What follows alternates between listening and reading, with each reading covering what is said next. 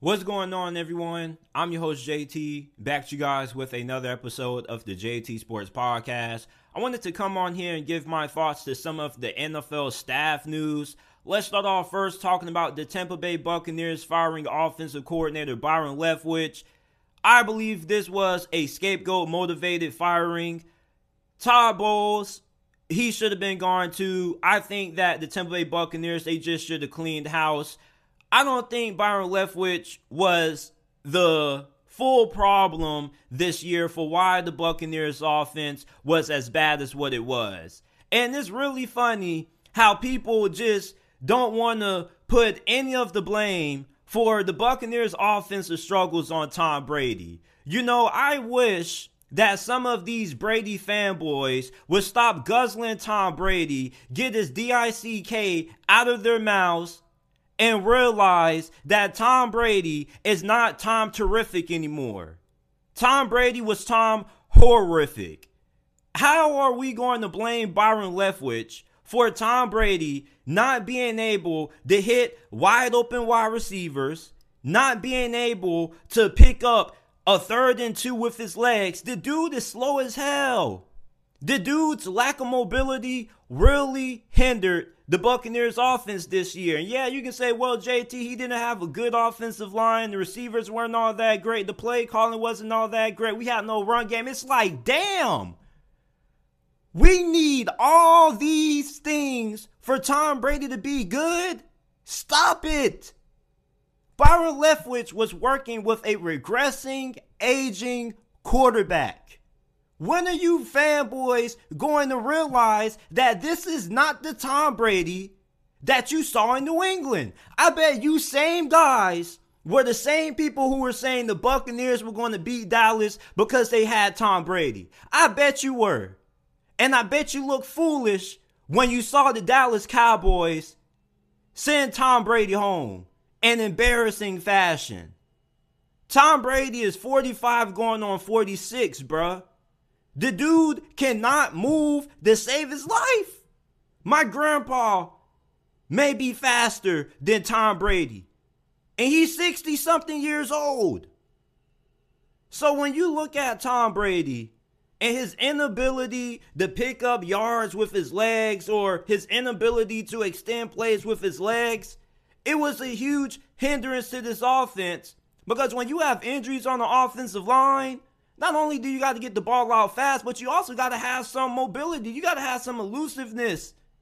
Against the Cincinnati freaking Bengals, Todd Bowles elected to kick a field goal on 4th and 1 inside of the 10. All because Tom Brady was slow as hell and couldn't pick up a damn 3rd and 2. It's time to move on from Tom Brady. You move on from Byron Leftwich, cool, but if you want to put all the blame on Byron Leftwich, I think you're incredibly unfair, and he doesn't deserve all the blame. If you want to be honest, Tom Brady deserves just as much blame for the Buccaneers offense being what it was this year as everybody else who was fired. Why do people have a hard time holding Tom Brady accountable? Why can't people just come out and say Tom Brady wasn't the same quarterback he used to be? Why do people keep guzzling this dude up? I get it. He's the GOAT. Him being the GOAT has nothing to do with the performance that we saw from him this season. Just because he had this one bad season doesn't define his legacy. Okay, if you're worried about this season dramatically negatively affecting Tom Brady's career or how we perceive his whole entire career, it's not. Nobody's going to give a damn about the 2022 season. All we're going to remember is all the Tom Brady Super Bowl wins, his comebacks, and his greatness. Nobody cares about what transpired his final season in Tampa Bay, if this is indeed his final season with the Bucs. So, I mean, Tom Brady's legacy is already cemented at this point. There's no reason to keep trying to find excuses for justifying mediocrity. Tom Brady was mid this season. I don't give a damn about the stats. Fuck the stats. You watch these damn games And you will see how many times Tom Brady overthrew Mike Evans, underthrew receivers, missed guys wide open. Did you not see the game against the Arizona Cardinals? It was on national television. Yeah, I wasn't excited to watch Trace McSorley against Tom Brady neither. But at least it was football. So, you look at Tom Brady and the fact that people just don't want to give him any blame for the Buccaneers offense being SHIT this season, it really blows my fucking mind. It really does. Tom Brady just has this armor of invincibility that he can't get no blame, no criticism. I don't even know how to justify how people continue to watch Tom Brady play and just think this dude still has so much juice left in the tank. I just don't. I really don't understand how people just want to put all the blame on Byron Leftwich. I really don't. I don't care what the hell he did when he was calling plays for the Arizona Cardinals. He's a way better play caller now than he was back then. And yeah, Bruce Arians did have a pretty good amount of say-so in the game plan. He had a pretty big influence. But it's not like Bruce Arians was in Byron Leftwich's ear every time he was calling the plays and saying, hey, Byron, call this, call that, call this. So it's like, I think Byron Leftwich, I hope he gets another job. I hope Mike T gives him a call and he ends up becoming the quarterback's coach in Pittsburgh. Hell, I'll take Byron Leftwich as the offensive coordinator as the Pittsburgh Steelers. Matt Canada, this dude doesn't even know how to give George Pickens the damn ball, and it's not that hard. Call a damn 9 and tell Kenny Pickett to throw the ball up. I'll take Byron Leftwich over Matt Canada. I pray Mike Tomlin gives Byron Leftwich a call. The Tampa Bay Buccaneers may not appreciate you. They want to use you as a scapegoat. Cool, to defend Tom Brady, whatever. Cool, Todd Bowles wants to save his job. If we're being honest, I feel like Byron Leftwich should have got an opportunity to be the head coach. You know, he did get a head coaching offer from the Jacksonville Jaguars, but allegedly he didn't take it because the rumor is he wanted to bring his own general manager. The Jags wanted to keep Trent Blake, which, you know, that's kind of working out for them right now. But when you're Byron Leftwich in that situation, you kind of think back on that and you wonder if you should have taken the opportunity. But I would love to see Byron Leftwich in Pittsburgh. But the Buccaneers firing Byron Leftwich, I mean, this was a scapegoat firing. And people want to talk about, well, JT, they had talent at receiver. The Buccaneers just had names. They had names. Chris Godwin, he was still coming back from that ACL injury. He still wasn't 100%. For some players, when they're coming back from an injury of that magnitude, it takes them a year or two to bounce back. Chris Godwin definitely wasn't the same Chris Godwin we saw pre-injury. Mike Evans was still Mike Evans, but at times, him and Tom Brady oftentimes weren't on the same page. And Julio Jones, come on, man. So, Byron Leftwich is out as the offensive coordinator for the Tampa Bay Buccaneers. Let me know what you guys think about it down in the comment section down below. The Pittsburgh Steelers retaining Matt Canada as their offensive coordinator. And trust me, bruh, I was super blowed, just like many of you guys were when I saw the news also. But I expected this. The reason why isn't because Mike Tomlin is stuck in mediocrity. It's not because Mike Tomlin is stubborn. Mike Tomlin knows that for a young rookie quarterback to develop going into his second season, stability is key. When you look at some of the most successful quarterbacks in the history of this league, something that most of them all have in common is that they have continuity and stability on the coaching staff. And the quarterbacks who end up having bust or up and down careers, or the quarterbacks who end up having to go through multiple coordinator changes and multiple head coaching changes. You want a good example? Look at Jameis Winston with the Tampa Bay Buccaneers. Lovie Smith, Dirk Cutter, Bruce Arians. Same thing with Marcus Mariota. He had 2 coaching changes at the head coaching level, and then he had several different offensive coordinators. But when you look at some of the better quarterbacks in this league, such as Patrick Mahomes, Josh Allen, not only are they on great organizations, but they also are on stable coaching staffs. The Steelers also went 7-2 during the second half of this year. And although that second half schedule wasn't as tough as the first half schedule, this offense got a lot better. The play calling somewhat improved, even though I don't know why it's so difficult to find ways to get George Pickens the freaking football. All you got to do is call a 9 route and tell Kenny Pickett to throw the doggone ball up and tell George Pickens to go get it.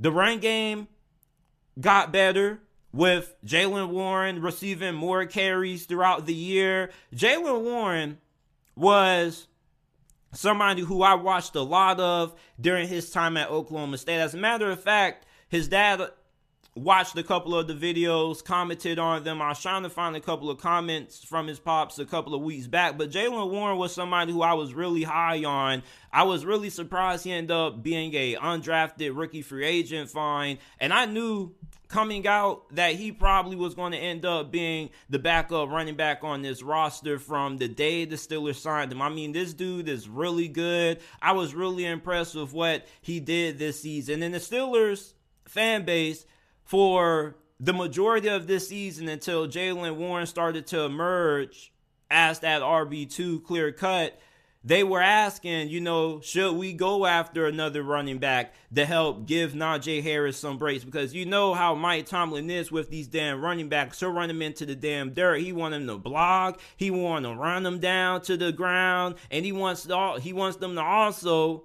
have an impact in the passing game. So that's a lot of wear and tear on a running back, when you also have to consider the fact that the running back position has a short lifespan. So the emergence of Jaylen Warren being able to be a consistent backup option and spelling Najee Harris when he needs breaks and opportunities, that's another reason why this offense was able to improve during the second half of the year.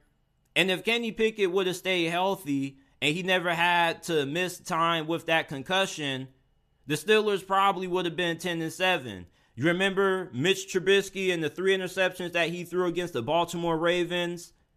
The Steelers' offense was actually pretty good in that game. They were having success moving the football down the field efficiently. The problem just was that Mitch Trubisky kept coughing the football up, giving the ball back to the team in the wrong uniforms.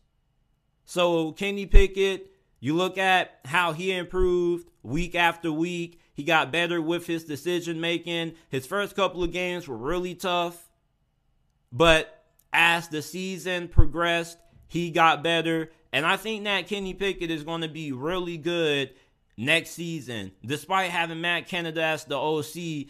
As long as Kenny Pickett continues to grow and Matt Canada doesn't do nothing too bad, doesn't, make anything worse than what it already is, the Steelers add some more talent on the offensive line, maybe go ahead and get another receiver, I think this offense can at least be a top 12 unit in the league next season. There's a lot of young talent. Deontay Johnson, George Pickens, Calvin Austin. People are really excited about what he could do next season. The offensive line, as I mentioned, hopefully we can get a damn true left tackle in there. Najee Harris, Jaylen Warren, that's a really good 1-2 punch at the running back position. Pat Freiermuth, there's a lot of talent, a lot of young talent on this Steelers offense. And just the Steelers team in general is heading in the right direction. But there's no surprise that Matt Canada is still the offensive coordinator in Pittsburgh. Mike Tomlin doesn't really want to touch anything. He doesn't want to risk bringing in somebody else, and then Kenny Pickett having to learn a new system. When you have a quarterback that's good, he can make the guy calling the plays good. And yeah, that doesn't sound great. You want a play caller who can also elevate the quarterback, but sometimes you just have instances where you'll have a young quarterback who ends up becoming so good that he elevates the guys calling the plays. Not to mention, the Steelers don't really have a history of firing their coordinators. I can't remember the last time the Steelers outright fired somebody. Normally, they just let the contracts expire, and then they'll go ahead and go from there. And then if they want to bring a guy back, they're giving an extension, or they'll go replace him with somebody else. And most of the times, sometimes the replacement is already in-house. So maybe Mike Tomlin goes after Byron Leftwich. Byron Leftwich just got fired by the Tampa Bay Buccaneers. I think he's a really good offensive mind. And hell, even if you don't like him as a play caller, I don't think there's anything wrong with bringing him in to be the quarterback's coach. So Matt Canada is still the OC of the Pittsburgh Steelers. Let me know what you guys think about Mike Tomlin and the Pittsburgh Steelers' decision to retain Matt Canada. The Ravens have finally moved on from Greg Roman. He's been the offensive coordinator of the Baltimore Ravens for the past 6 seasons. The Ravens offense have had some really good moments and some really good seasons under Greg Roman. This dude isn't a bad offensive coordinator by any stretch of imagination. He's going to find another offensive coordinator position really fast, rather that be at the NFL level or the collegiate level. But this is what Greg Roman is. Greg Roman is a really good offensive coordinator to have when you have a super athletic quarterback really early into his career. He's really good when it comes to his run blocking schemes, run concepts. And when you have young, athletic quarterbacks such as Lamar Jackson, Greg Roman is able to get the most out of them really early into their career. He did the same thing when he was the OC for Buffalo with Tyrod Taylor when he was the Pro Bowler. He also was the OC for the 49ers when Colin Kaepernick was going crazy and they made it to the Super Bowl. Greg Roman has a track record of being really good with super athletic quarterbacks. The problem is that he's able to win with their athleticism, but they don't really progress all that much as a passer. How many of you guys watch Star Wars, right? So in Star Wars, you know, you have the Jedi ranks. So you'll have your younglings, your Padawans, then you'll have your Jedi Knight, Jedi Master, then you'll have like your console members, Grandmaster, so forth and so forth. It's kind of like that. So for Greg Roman, he's a good offensive coordinator for your quarterback developing the first 3 years into his career, but eventually your quarterback reaches a certain level where they end up having to need something better than Greg Roman, somebody who specializes in the passing side of the football. You see, when you have an offensive coordinator like Greg Roman, I think he's really good with working with somebody like Anthony Richardson, somebody who may not be as polished as a passer and may need a little bit of time to develop. So you bring in Greg Roman, you build the offense around that quarterback's athleticism while you develop him as a passer in the background. Now, eventually, where that quarterback gets to a point where they can somewhat be effective as a passer, you move off Greg Roman. And then you bring in somebody who can have more advanced passing concepts and can elevate your quarterback to a higher level. I think that's what needs to happen with the Baltimore Ravens. The Baltimore Ravens, they had Greg Roman for the past couple of years. Him and Lamar Jackson had a really good run, but now Lamar Jackson has reached a level where he has overexceeded Greg Roman. Greg Roman now, he's kind of capped. He's only good enough for a certain time, and then eventually you got to move off him because you need something better. So now that Lamar Jackson has reached a certain point in his development, the Baltimore Ravens need to bring in an offensive coordinator who has more advanced concepts, who isn't going to be treating, spread offense like it's like Greg Roman's version of the spread offense is basically having 4 tight ends. He'll rather have 4 tight ends on the field rather than having 4 receivers on the field. That's why I call it the Greg Roman spread offense, because instead of going 4 wide, he goes 4 tight ends. That's his version of the spread offense. You're not going to be winning too many championships with that kind of style of passing attack. Okay? It's 2023, not 1982. You need more creativity. And there are people who are like, well, if it ain't broke, don't fix it. How do we know if Lamar Jackson can be good in another offense that's different? They shouldn't change up anything. No, they need to make some changes. They need to find a way to get more out of the passing game. Even though you do need to be able to run the football at times to win a Super Bowl, this is still a passing league. When it comes down to the final possession of the game, you're down 7 points. You need a touchdown to win or to send the game to overtime. You got a minute left. What are you doing? You're not running the damn ball. You're throwing it. So for the Baltimore Ravens, they need somebody who's more creative when it comes to getting receivers involved in the passing game. Yeah, Greg Roman didn't have much talent to work with, but I'm seeing Brian Daboll scheme guys such as Isaiah Hodgins open. Isaiah Hodgins, this is somebody who was on the practice squad. So if Brian Daboll scheming guys open, there's no excuse why Greg Roman couldn't find ways to get the most out of the receivers that the Ravens had on their roster. And even when the Ravens did somewhat have talent, when Rashad Bateman was healthy, he still didn't really do a good job at finding ways to get him the football. But he knew how to get those tight ends involved, though. He knew how to get Isaiah Likely and Mark Andrews the football, though.